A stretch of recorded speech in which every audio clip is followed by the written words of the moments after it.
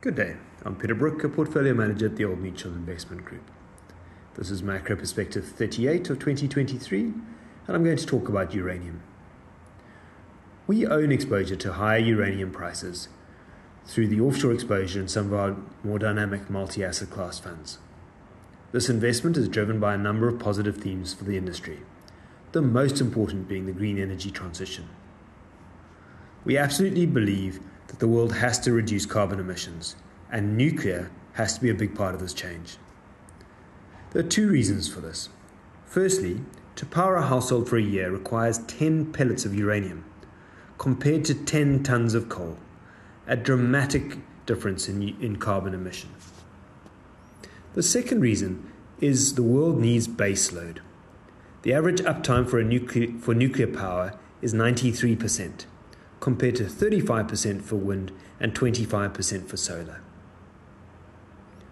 A second big positive theme for uranium is multipolarity, a more politically diverse, selfish, and potentially unstable world, where security of supply becomes incredibly important, especially for power. In addition, there's a lot of politics around the supply of uranium. Firstly, it doesn't look like the supply of uranium from decommissioned nuclear bombs will be coming through much more. And this has been a big source of supply over time because actually demand has been greater than supply for a number of years.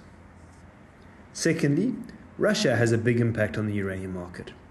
Not so much from the supply side, where their net importers from Kazakhstan, which is the largest producer in the world, but they account for 30% plus of the conversion and enrichment of uranium.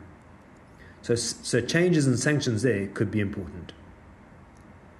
More recently, we've also had a number of coups in Africa, including Niger, which accounts for 4% of world supply. While we don't see a structural problem on supply, with lots of uranium in the ground, a little bit of risk reduction through stockpiling would put pressure on an already tight market. On the supply side, I recently met with BHP Billiton, and their big new copper development in South Australia will deliver more uranium into the market in the longer term. But it takes time for mines to be developed and built, and then for the ore to be processed. In the meantime, China adds 5 or 6 nuclear reactors per annum, building a steady base of increased demand.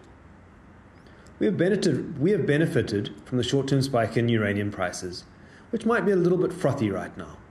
However, the long-term outlook is promising. I hope you enjoyed this perspective. Until next week.